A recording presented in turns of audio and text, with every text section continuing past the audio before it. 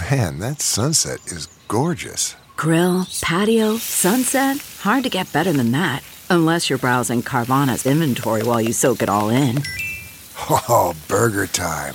So sit back, get comfortable. Carvana's got thousands of cars under $20,000 just waiting for you. I could stay here forever. Carvana, where car buying meets comfort meets convenience. Download the app or visit Carvana.com today.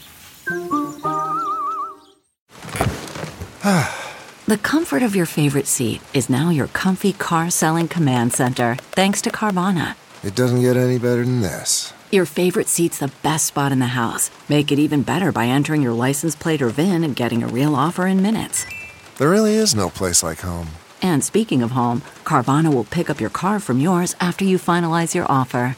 Visit Carvana.com or download the app and sell your car from your comfy place.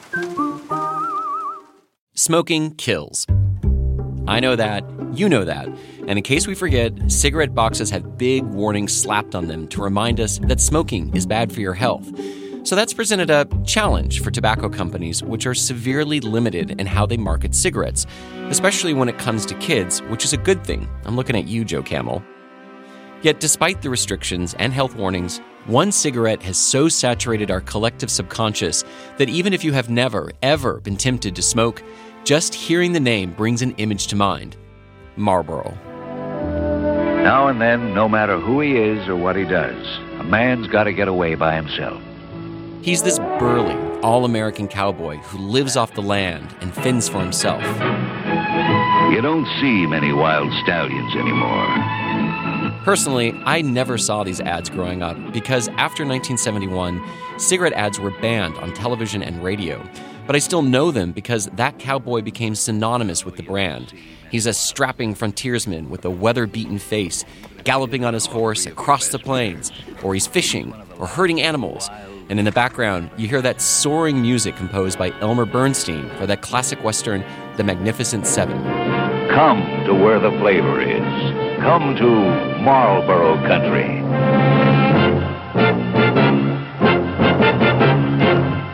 Listen. The thunder of the herd. The quiet of the sky. The whisper of a tumbleweed rolling by.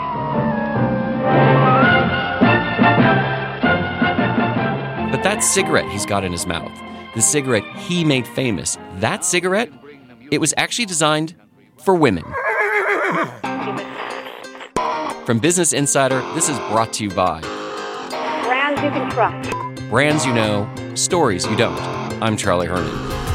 McDonald's Big Mac. Only Starbucks. A cigarette we associate with the macho, loner cowboy of the frontier was originally made for women. How did it make the move from the well-manicured hands of socialites to the gruff, callous fingers of the Marlboro Man? And how did Marlboro go from a no-name brand to the #1 selling cigarette in America? Wild horses didn't hurt. Stay with us.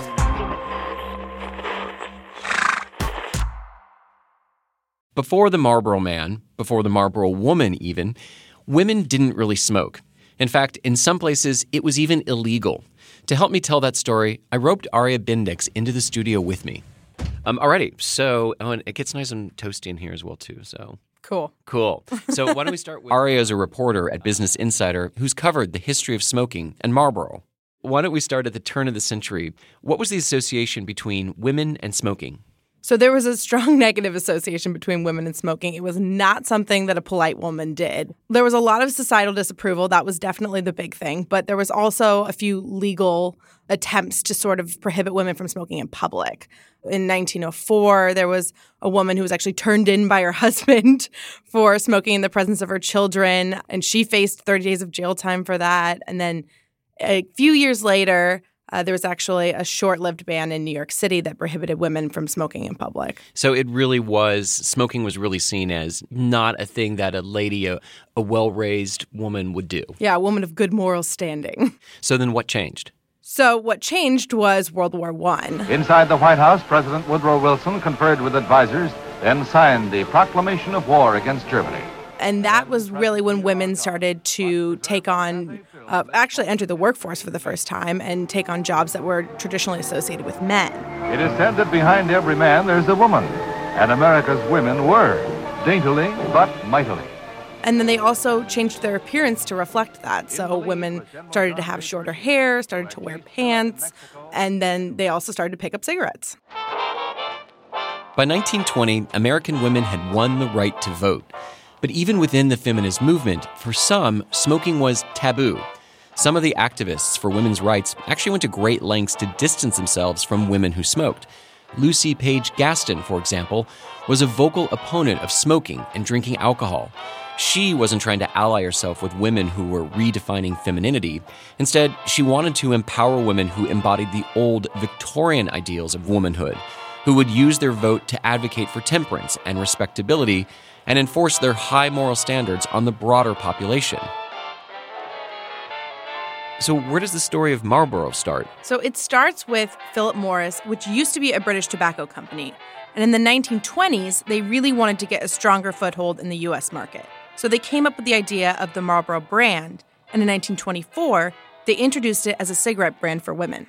1924 was a really tough time for a newcomer to be making a play for the U.S. cigarette market at all, never mind marketing to women. That's because it was already pretty locked down by 4 big tobacco companies. Actually, there used to be one gigantic company, a monopoly, until the U.S. Supreme Court and a bunch of trust-busting congressmen put a stop to that in the 19-teens.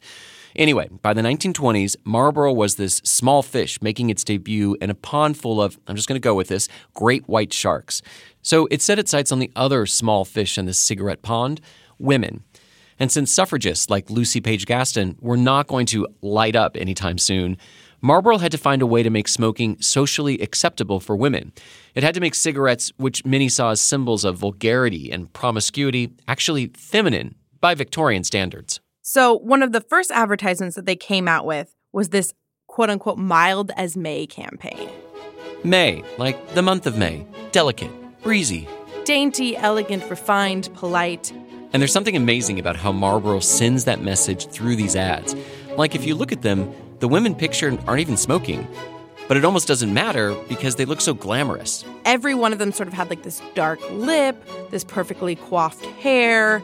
The cigarette was sort of daintily hanging off of their fingertips, looking a little bit seductive, but it was also somewhat reminiscent of the Victorian ideals of femininity that was sort of carrying us into the 1920s. So you see this like sort of stereotype of a lady. Of a very elegant woman. Mm-hmm. The Marlboro Woman is basically like the modern-day equivalent of an Instagram influencer. I mean, she's everything that women sort of wanted and aspired to be. Mild as May was everything a woman could want in a cigarette. The ads made it look like an essential accessory, as natural in a woman's hand as the lipstick on her lips. There was a lot of concern that women's lipstick would actually get at the end of their cigarette. So what they did was actually create a grease-proof tip that would prevent that, and it would keep your lipstick looking nice while you were smoking.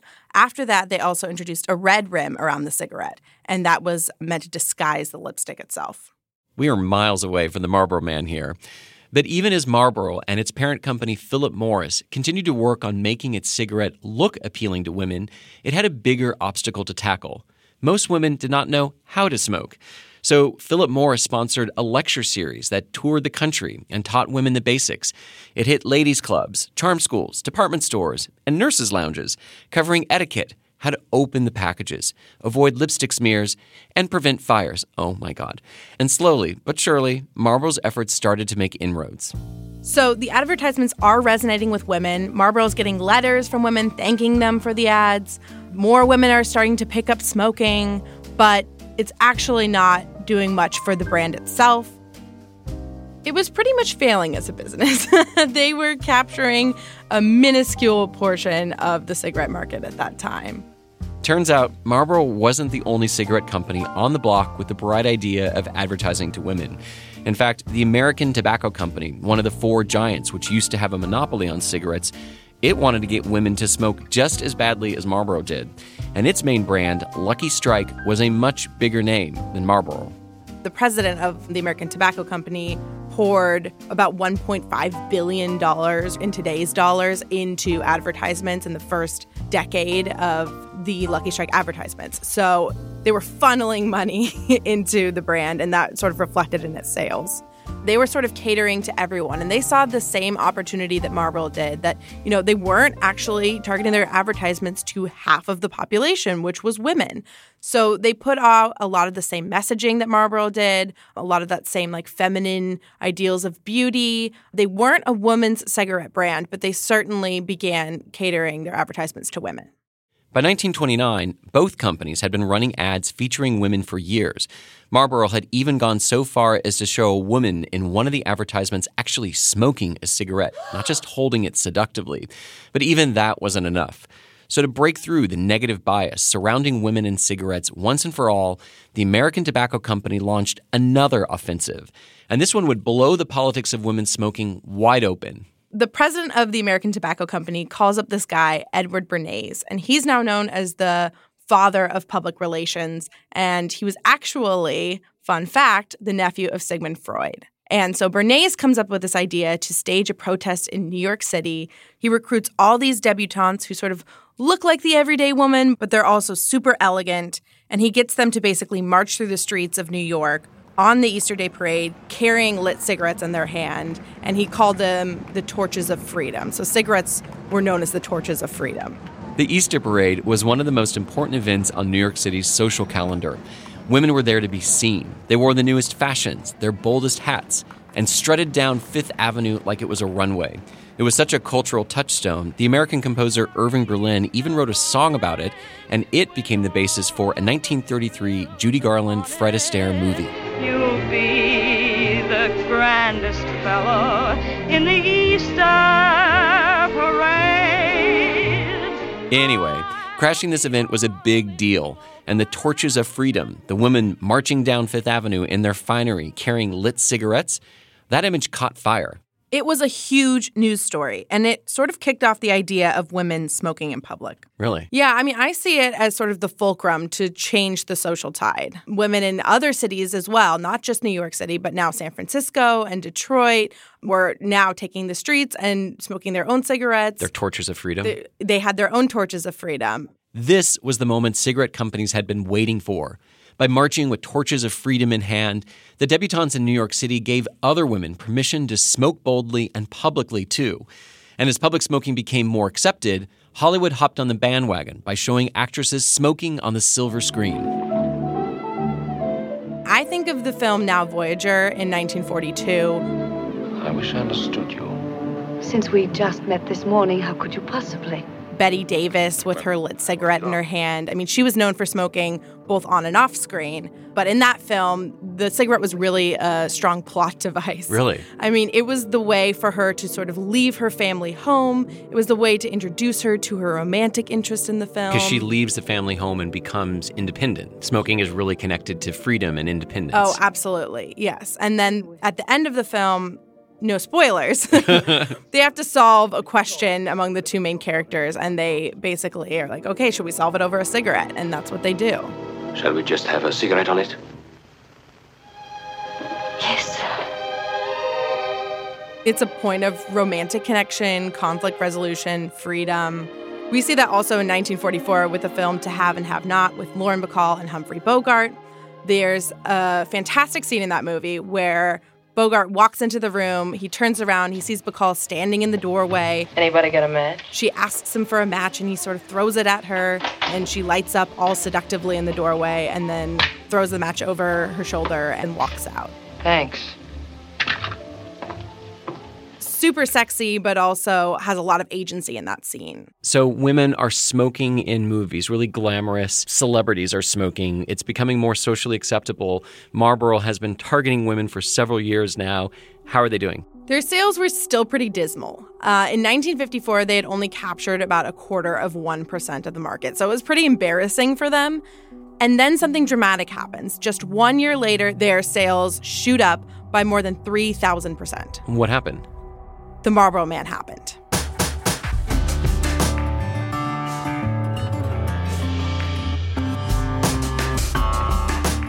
That's after the break.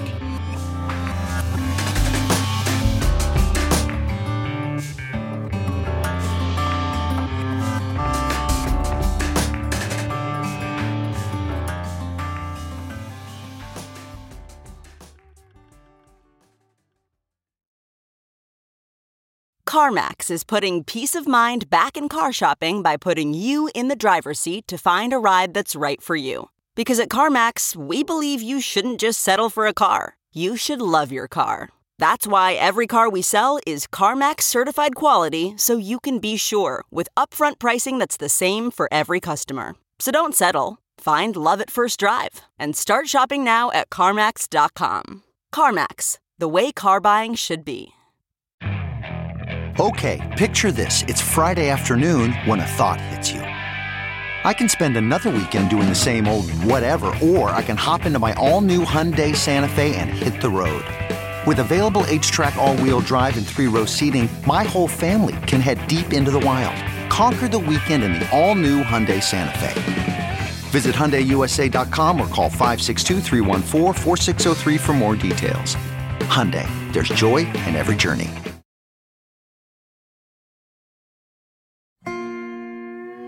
We're back. Over the course of the 1920s and 30s, cigarette advertising, and one really bold publicity stunt, totally reversed the public's perception of women smoking. But Marlboro still wasn't selling cigarettes. That is until 1955, when in the span of just 1 year, Marlboro sales suddenly shot up by over 3,000%. What happened? So science happened. In the 1950s, there was a host of research, scientific article after scientific article coming out saying that smoking actually was linked to lung cancer in men. Surprise, surprise. Experiments with mice are being conducted in several universities. Scientists suspect that certain constituents in the smoke may cause cancer in the respiratory tract, especially in the lungs of smokers. The science wasn't definitive at that time. So in the same article, in the same paper, there might be one scientist saying that smoking was bad for you. There seems to be considerable agreement about the effect of smoking upon the human organism. And another saying that they couldn't reach a definitive conclusion. Research in this area is relatively new. So how did the public respond? There was widespread panic among men because all of a sudden they realized that something that they were doing every single day could be killing them. I mean, it's like learning that your toothpaste could be killing you. By the late 1950s, tobacco shares on the stock market were taking a hit. Cigarette companies started to worry that public concerns about smoking would outlast the news cycle, that the studies linking cigarettes and cancer couldn't just be tapped away like so many cigarette ashes. The cigarette companies responded by launching a quote-unquote healthier cigarette, which was the filtered cigarette. Because the belief that filtered would be healthier for people who would suck out the bad chemicals? Yeah, all those harmful substances like tar and nicotine would sort of get filtered out. You'd have a much purer product at the end of it. And is that actually the case? That's absolutely not the case. The science is complicated, but filtered cigarettes have also been linked to lung cancer, so they're no get-out-of-jail-free card. Filtered cigarettes had been on the market for years, but at this point, in the early 50s, they made up just a tiny fraction of it, only 3%. It would have never have occurred to most men to pick up a filtered-tip cigarette as a way of getting around the whole lung cancer thing. But that's exactly how some cigarette companies started selling them. For the best combination of filter and good taste, Kent satisfies best. Kent with the micronite filter is smoked by more scientists, more educated than any other cigarette. They marketed these cigarettes as, just what the doctor ordered. The first truly new smoking advance in over 40 years was this big push to tell people that they were healthy. Of all leading filter cigarettes, Kent filters best. It makes good sense to smoke Kent and good smoking, too. For Marlboro, all this chaos presented an interesting opportunity. Remember, it had been languishing at the bottom of the cigarette market for years, failing even to dominate the women's sector. So when the news about smoking and lung cancer hit, Marlboro didn't have much to lose by pivoting to filtered cigarettes. Where other brands had to worry about staying true to their image and holding on to market share, Marlboro was free to cut itself loose from its old brand and try and stake out a new niche in the big leagues. But first, it had to work through one big problem. Filtered cigarettes were seen as sort of sissy cigarettes, and certainly men didn't want to smoke them because filtered cigarettes were associated with women. Me and my Winston. Me and my Winston. The thought was that by filtering out some of the bad stuff, filtered cigarettes lost some of the raw, gritty cigarette flavor. They were weaker and thus fit for women who couldn't handle the full force of a good smoke. Ah, the 1950s.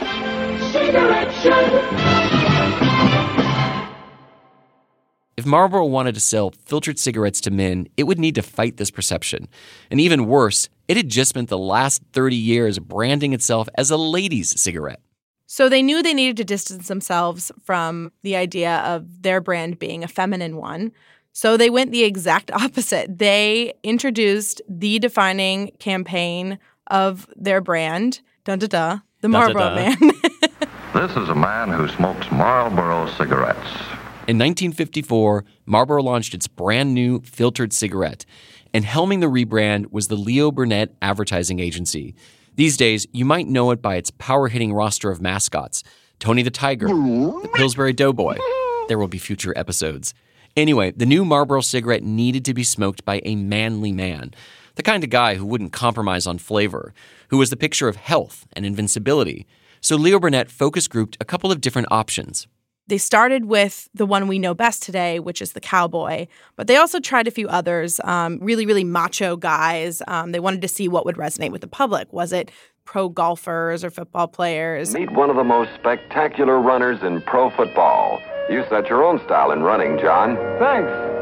And Marlboro sure set a style in smoking. Was it the Navy man? Was it the construction worker? This kind of feels like the Village People of the 1950s for cigarettes. So one of the first commercials we see is this everyday Joe sort of tinkering over his vehicle. I'm a guy who likes to work on my car. I like to take it apart and put it back together. So we see this cigarette kind of dangling from his mouth, but it's not really focused on the product. We don't hear a discussion about these are mild cigarettes and they won't hurt your throat. And no, it's like this dude can fix his own car. And he happens to smoke a cigarette. Exactly. I always smoke when I work. They go together. I mean, it's sort of this idea of like rugged individualism that if you smoke Marlboros, you can do anything on your own. You don't need government. You don't need science. You're just a healthy dude. So when does the cowboy, which seems to kind of epitomize that, come into play? So the cowboy was definitely the most popular archetype that they tested. And it was one of the first ideas that they came up with to begin with. Cue the music.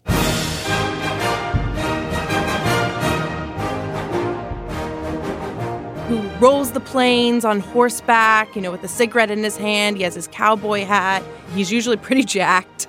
Tan skin, a little sweaty. Herding cattle. Up a mountain while the music of the Magnificent Seven is playing in the background. Yeah, he's like a Hollywood Western figure. The early Marlboro men were actors, but by the late 1960s, they'd all been replaced by real cowboys. The ads felt authentic because they were built around what Marlboro and Leo Burnett called real working men. This man likes tending his hungry horses, then having himself a Marlboro. And that image was so powerful that even when cigarette ads were banned from TV and radio in 1971, the image of the Marlboro Man was so successful that it translated into print advertisements as well. I think I remember some ads that are literally just a beautiful photo of the countryside or of mountains, and it would just say Marlboro Country and no cigarette anywhere in the ad at all. Yeah, I mean, they were really simple advertisements, but they were brilliant because every time you saw this figure, you sort of knew who it was. And how successful was the campaign? By 1972, Marlboro was the #1 cigarette brand in the world. So it really skyrocketed the brand to a new height. Why do you think this campaign struck such a chord with American men? I think men saw themselves in the Marlboro Man, but I also think men wanted to be the Marlboro Man. I mean, at that time, this was everything that masculinity was supposed to be. I mean, he was handsome, he was burly, he was self-sufficient, he was a rugged individualist, but he was also a little bit of that anti-government sentiment. He didn't need anybody. He could just sort of figure things out on his own. He didn't need to rely on anyone, and I think that was a really attractive sentiment, especially when you go into the 60s and 70s.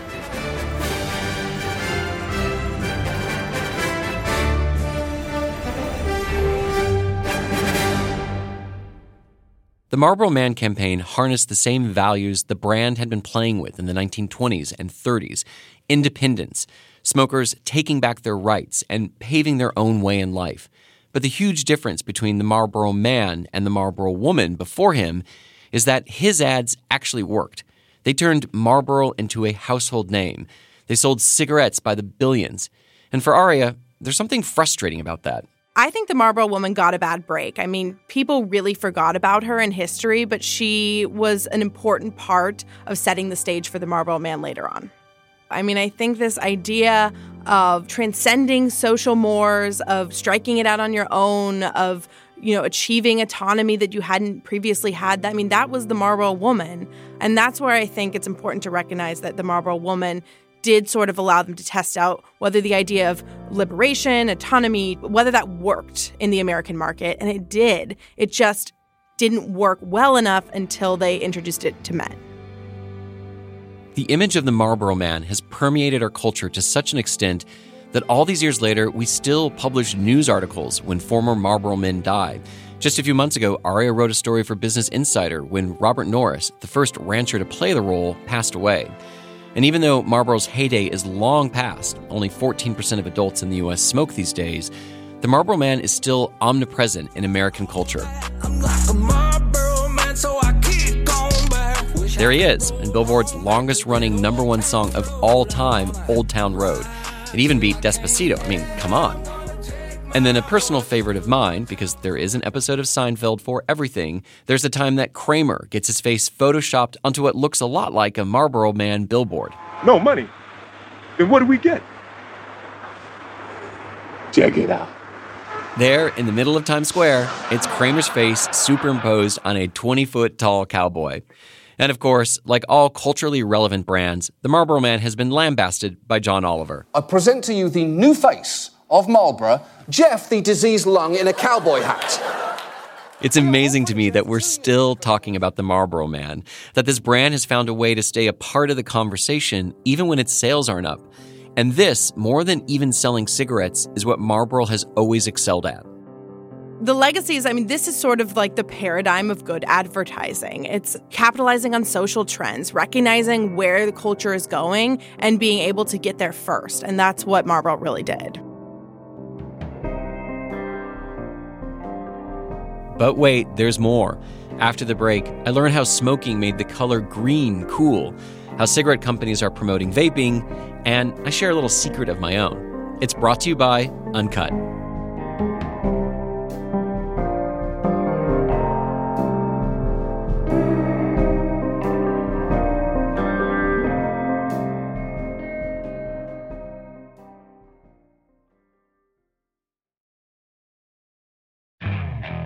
Okay, picture this. It's Friday afternoon when a thought hits you. I can spend another weekend doing the same old whatever, or I can hop into my all-new Hyundai Santa Fe and hit the road. With available H-Track all-wheel drive and 3-row seating, my whole family can head deep into the wild. Conquer the weekend in the all-new Hyundai Santa Fe. Visit HyundaiUSA.com or call 562-314-4603 for more details. Hyundai, there's joy in every journey. Okay, picture this. It's Friday afternoon when a thought hits you. I can spend another weekend doing the same old whatever, or I can hop into my all-new Hyundai Santa Fe and hit the road. With available H-Track all-wheel drive and 3-row seating, my whole family can head deep into the wild. Conquer the weekend in the all-new Hyundai Santa Fe. Visit HyundaiUSA.com or call 562-314-4603 for more details. Hyundai, there's joy in every journey.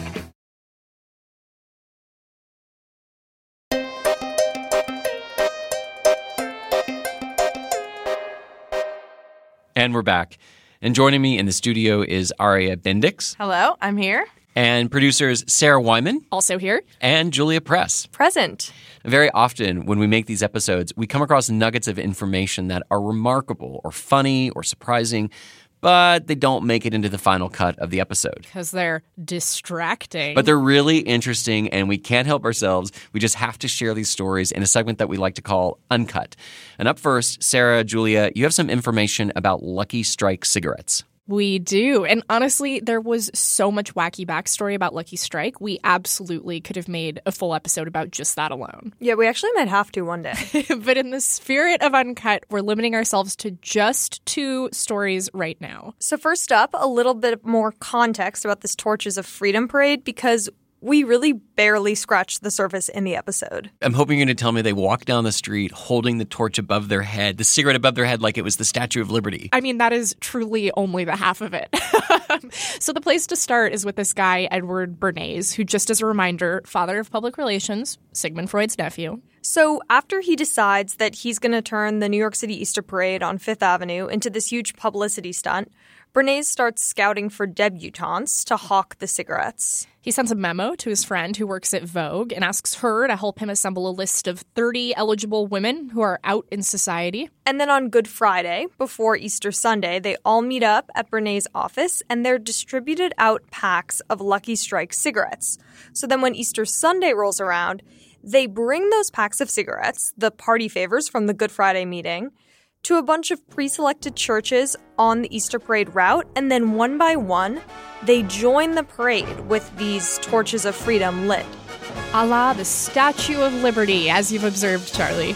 And they crashed basically the Easter Parade to do this. Yeah, and the hilarious part is there weren't actually that many of them. Like, Bernays and his team had reached out to 30 debutantes, but not everyone wanted to participate. So even though this was photographed and written about in the press and went on to, like, have this huge ripple effect on how people saw women smoking in public, it was like 13 gals out taking a walk on a Sunday. Okay, and all this craziness brings us to Lucky Strike story number 2, in which, if you ask me, Bernays really outdoes himself. So in 1934, just a couple of years after the Torches of Freedom, the president of the American Tobacco Company, so this guy who's obsessed with selling Lucky Strikes to anyone he can, he gets this idea in his head that women aren't buying Lucky Strikes because of the color green. The color green. What does Lucky Strike have to do with the color green? The packaging is green, and they're worried that the packs of Lucky Strike cigarettes just would clash with women's outfits. So Bernays remembers being called into the president's office, and the president basically tells him, like, go forth, make green cool. And Bernays writes that this was the beginning of a fascinating 6-month activity for me, to make green the fashionable color. So he hits the ground running. He starts sponsoring fundraising balls where the invitees are all asked to wear green gowns. And of course, they're fed green food. We got green beans, we have asparagus, we have pistachio mousse. Who doesn't love green beans? And pistachio mousse. They even bring in artists and psychologists to talk about the psychological implications of the color green and the history of green in art. They're pitching these big fashion houses on the color green, encouraging them to create collections for fall that are going to use the color. And this is all to get women to like the color green, so when they see a pack of Lucky Strikes, they'll think, I want that too. Look, they're trying to make the Lucky Strike pack the perfect accessory to every outfit, right? Like, no look is Purse in one hand, cigarettes in the other. So, did it work? Maybe. I mean, people were definitely wearing green in the 1930s. That's when military style became popular. But it's unclear how much of that actually had to do with this whole campaign to make green the color of the day. So that's a tour of Lucky Strikes and their attempt to get women to smoke. But I think I have got a story, actually, that's going to make you a little green with envy, if I may say. Oh, boy. Oh, boy. So this is a story that picks up after the success of the Marlboro Man. So we're getting into the 1980s and the 1990s. And as Aria told us, Marlboro has become the dominant brand when it comes to cigarettes. But there are two issues that start to happen. The first is that Marlboros are actually kind of expensive. They cost about $1 more than generic cigarettes. Oh my gosh. And if you're a chain smoker, that's adding up. That adds up to a lot of money if you're smoking a pack a day. And for the first time, really, smokers start turning to these lower priced cigarettes. So they've got an issue there with the price. And then they also have the problem with the fact that we're going into the 80s and 90s, and there is a decline in smoking. In 1965, about 42% of people smoked, and by 1993, it was around 25%. So they had two responses. The first was that they cut prices. That was really dramatic. And the second was that they created a program that lasted for many years that was called the Marlboro Adventure Team. And I know a lot about it because I was a member. You were part of the Marlboro Adventure Team? Well, sort of. I mean, a Marlboro man yourself. Yeah, maybe. Confession time. Yes, I did smoke for many years throughout most of the 90s, and my brand was Marlboro Lights. And I'm happy to say I quit in 1999, 20 years ago. Yay! But the Marlboro Adventure Team was this thing that you could get swag in return for sending in UPC codes on the sides of packages. That's the barcode on the side of a cigarette box. So what kind of swag are we talking here, Charlie? So if you collected, say, about 100 miles, you could get a baseball cap with Marlboro on it. And by the way, do the math, that is 20 packs of cigarettes. But some of the other things were even higher priced. There was a cast iron skillet. Ooh. There was a cowboy hat. There was a barbecue set. There was a tent. There were all these things that were kind of connected to, again, the Marlboro Man, the outdoors. So did you get anything with your miles? I did. I got a lot, actually. Tell us more. I got the Marlboro barn coat. I'm 99% sure I got that. I don't have that one anymore. Or to wear when you went and brushed your horse, exactly. your steed. Was it green? It was not green. It was a very manly khaki color, if I recall. I got a very durable duffel bag, which I still have with me somewhere. And I also got a Swiss Army watch, which is still working to this day. It just needs a new battery every so often and a new watch band. And it's kept time quite well. I'm quite happy with it. But this whole program, these promotions, it's really a way for Marlboro to try and find new audiences, as they can't do television and radio ads anymore. And they're playing this sort of cat and mouse game in the 1990s with regulators who are trying to crack down on the type of ads that the companies are doing. And at the same time, Marlboro is trying to increase sales, and it's working. There's also something so delightful, though, about the thought that, like, even though the Marlboro Man is this solitary, gruff cowboy, you, Charlie, can be a Marlboro bro. You know, part of this, like, national squad that's... Well, you get to be part of it. I mean, not only are you smoking the cigarette and maybe intellectually there's something connecting in there, but you can then start collecting the gear that the Marlboro Man would have.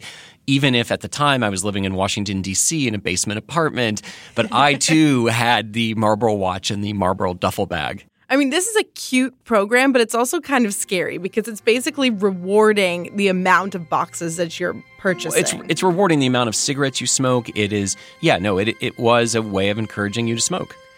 But Aria, it's your turn now, and you came with a story to tell us as well, I believe. So come on, bring it home. Okay, so I write a lot about chemicals and toxins and how those toxins are actually winding up in our household items. So nicotine would obviously qualify as one of those toxins. And if the Marlboro story reminded you of vaping, you would not be alone. Actually, the FDA and the American Cancer Society have both expressed concerns about the fact that vapes come in these fun flavors like creme brulee and mint and bubblegum. And there's some concern that those flavors are designed to attract younger smokers, specifically teenagers. In fact, many of these e-cigarette flavors are actually being banned by the FDA. There's also another concern. Experts on cigarette advertising have pointed out that vaping may be portrayed as a healthier alternative to smoking. And they're seeing parallels between the way smoking was portrayed in advertising in the 1950s and the way vaping is being portrayed in advertising today. So this is just another example of advertising swaying us in a certain direction. So playing off of people's fears about their own health and presenting a new narrative, and now we're latching onto that again. And almost advertising getting ahead of something before we have definitive information. Yeah, absolutely. I mean, just as the Marlboro Man appeared at a time when the science wasn't actually conclusive about smoking being related to lung cancer, the vape is being presented now at a time when we're really not sure about its health effects. Aria, thank you very much. Thank you, guys. And Sarah Wyman, Julia Press, thank you as well. Thank you. Thanks.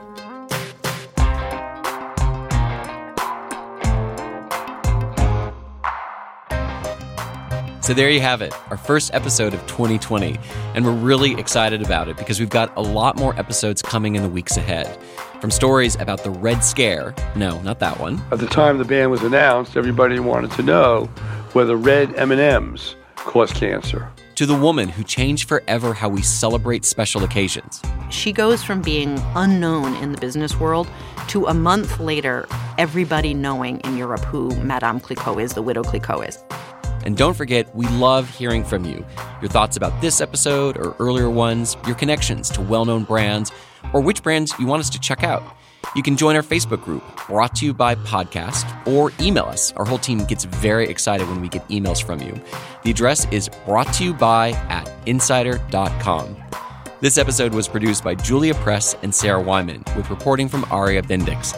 Our editor was Carolyn Dubol. Special thanks this week to Robert Jackler and the Stanford Research into the Impact of Tobacco Advertising. And if you want to just revel in ridiculousness, you should just spend a few minutes listening to these commercials from the 50s and 60s. They are a sight to behold and listen to. We have a link on our website and on the Facebook page. Sound design is by Bill Moss, and the music is from Audio Network. Casey Holford and John Delore composed our theme. Sarah Wyman is our showrunner. Brought to you by is a production of Insider Audio. Oh, you like them Winston cigarettes, huh, Mr. Flintstone? But of course, they really got something. You bet you like. Winston tastes good, like cigarettes should.